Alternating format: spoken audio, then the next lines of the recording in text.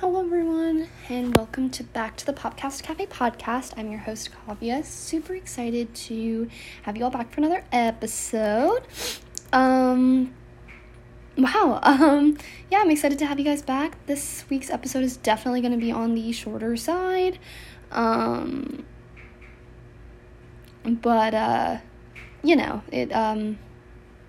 is what it is. I'll kind of explain all of that. Before we get into anything, please go ahead and hit the follow button, turn on the notification bell. You will be notified every time I upload a new episode, which is typically over the weekends, every week. Also check out the bio. There's all kinds of fun links there. You will be linked to my Letterboxd, my TV time, and my Goodreads, which is the best way to see what I'm watching and reading in real time. There's also my Twitter if you are interested in checking that out. I answer DMs if you DM me, so that's something that you can do if you are interested. Super fun. Check that out if you are interested. I think that's pretty much all I have to say. I've been talking about this on my past couple episodes. Knox and I started a YouTube channel. It's called Navia's Culture Cafe. Navia spelled Knavya, all one word. So that's super exciting if you guys want to go check that out. It is basically very similar content to this podcast in terms of it's still on pop culture things, similar topics. Like I still want to talk about TV and celebrities and music, etc. So check that out if you're interested. It's very similar content except in visual format. So please check that out and support that channel by subscribing, liking, sharing, etc. Super new. We're trying to get it off its feet. So any kind of help would really, really mean a lot to me and would really, really help long term. All right. Let's get into this week's video. See, I'm saying video already. I'm in YouTube mode. This week's topic. Okay, so, as you guys, know, I am a full-time college student. This week has been insanely insane. I'm halfway through the TV show I was going to, catch you guys up on and be talking about this week, but I just did not get the chance to finish it. I was, so just busy. I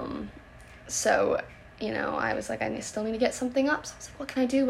And I was like, oh my gosh, I listened to Guts this week. So we're going to be talking about Guts, Olivia Rodrigo's second studio album. It's not going to be a super long episode because she just does not have, there's not a lot to talk about. We're just going to be talking about the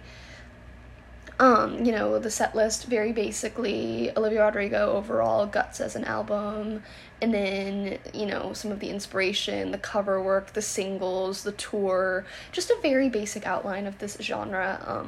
So probably won't be too long, but I still wanted to get something up this week so we could talk about something. So yeah, let's get right into it. Okay, so if you don't know me, I don't think I've really talked about Olivia Rodrigo at all, even once on this podcast. I think the only time I would have even mentioned her would be in my High School Musical, the series rundown, for season, 2, maybe. I feel like I didn't even talk about season 3 on this podcast, but I could be wrong. So I think that might have been the only time I was really chatting about Olivia Rodrigo. I feel like I might have mentioned her in one of my little quick pop culture recaps, maybe about one of the singles or something. But yeah, so most of you guys don't really know what my opinions on Olivia Rodrigo are, so I'll go ahead and state them. I am actually not a super big Olivia Rodrigo fan, and this isn't for any actual hateful reason or that I'm even trying to be a hater.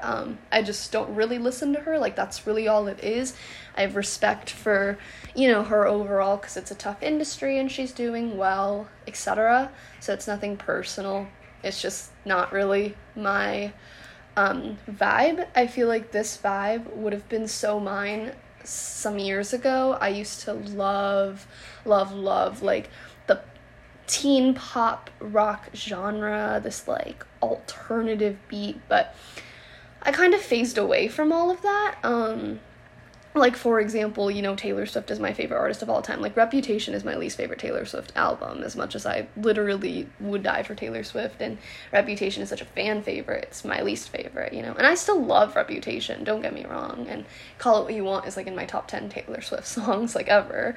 So, but it's just, like, that kind of vibe, and the angstiness, I've just kind of, like, I like it, but it's not what I usually put on. So, speaking on this album, I have only listened to it one time, with the exception of a few of the songs, and I'll talk through what those songs are in just a second.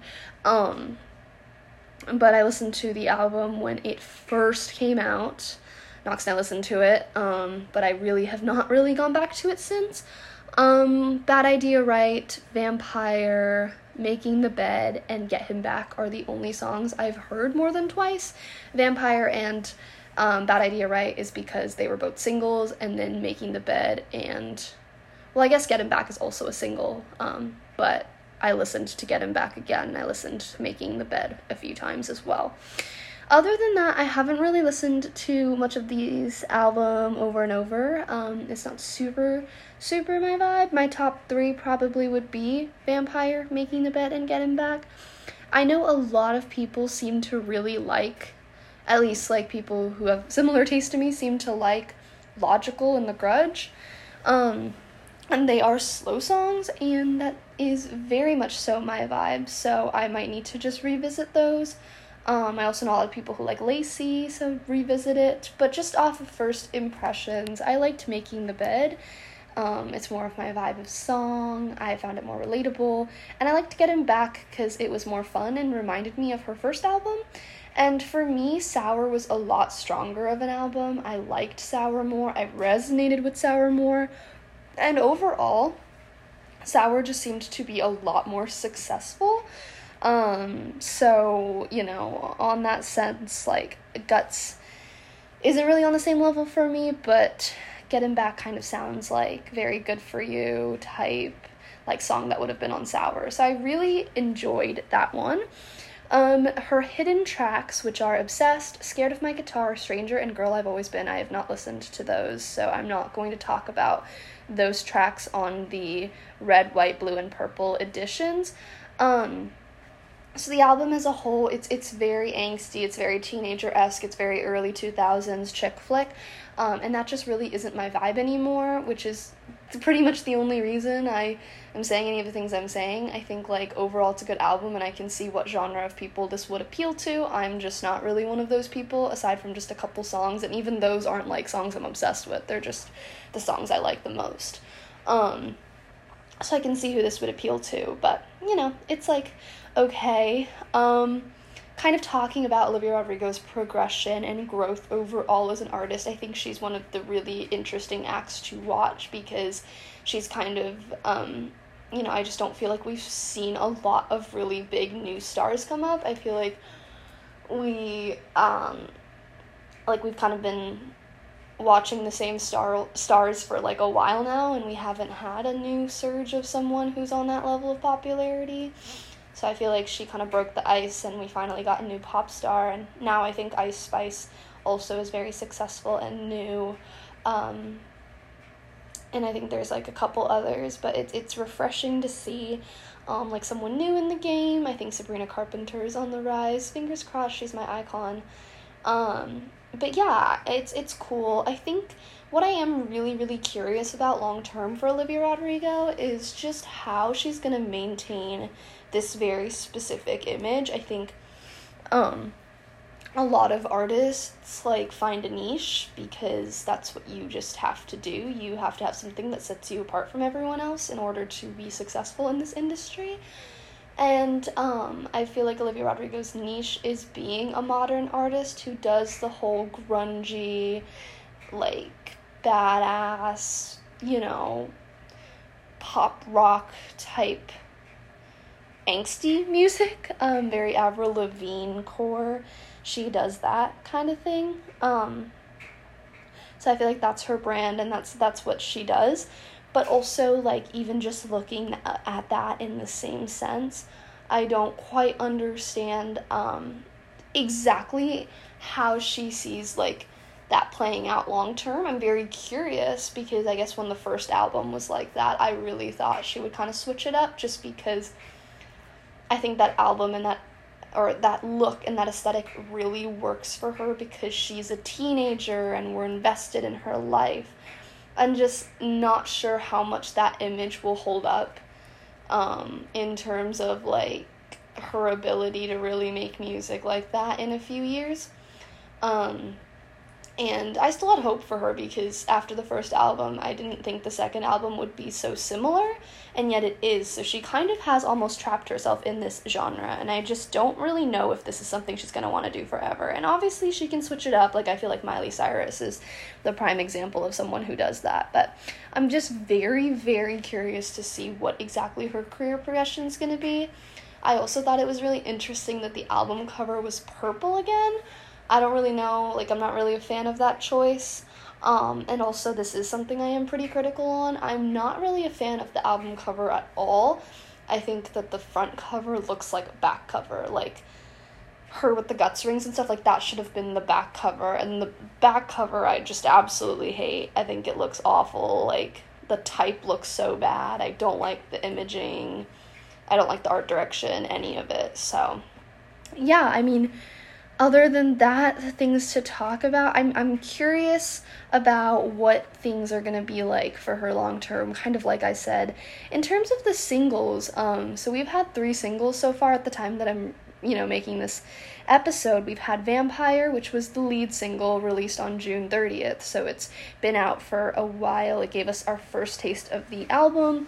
I really liked it. I think, like, she kind of tried to make the lead single kind of more one of the more emotional love songs.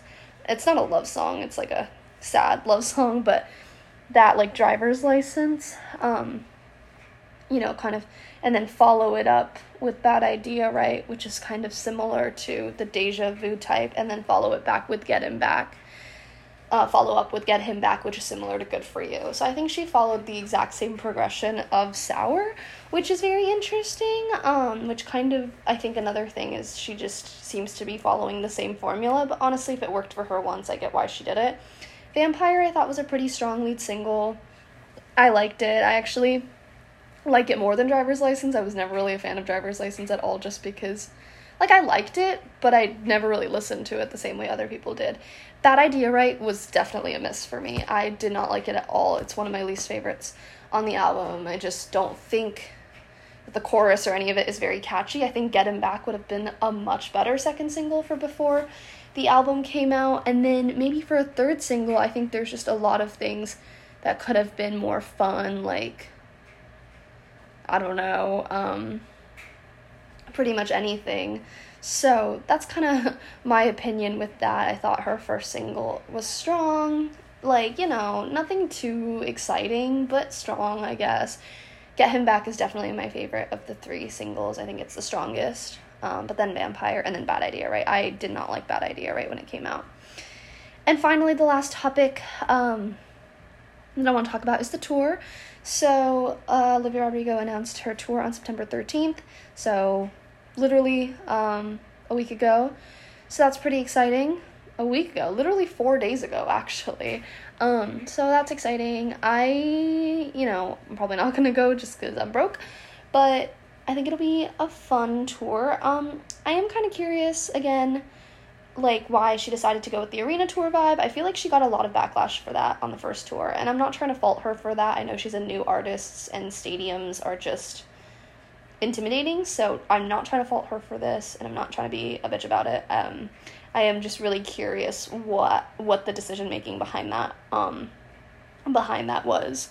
So yeah, I'm curious to see what the vibe will be for her tour, how long the tour is gonna be. So like I said, I'm mostly curious just why she went with the arena vibe again, but I think it'll be fun. It's a pretty long tour, so I'm excited to see what the promo and stuff is gonna be. But I think, obviously, I can't always appreciate the marketing aspects and how they marketed this album and everything and her success. I don't see this album being as successful as Sour was. I don't see any of these singles being as successful as the Sour singles. I like just haven't really seen anything super special, but then again, it's also hard to follow like a debut album that's strong coming out after a single that's strong. So I think only time will tell, but I am very curious about her artistic journey, like I was saying. Anyways, okay, that brings us to the end of the episode. Yes, like I told you, it's going to be a shorter episode. I wanted to just get something out there with the insanely busy week I've had. Hopefully we should be back to regularly scheduled content next week. But I wanted to get something out there, and I listened to Guts this week, so I was like, let me just do that. But yeah, thank you guys so much for listening. Don't forget to hit the follow button, turn on the notification bell, check out my YouTube channel, and check out the bio. Lots of fun things for you guys to do if you are interested. Alright, I will talk to you all next time.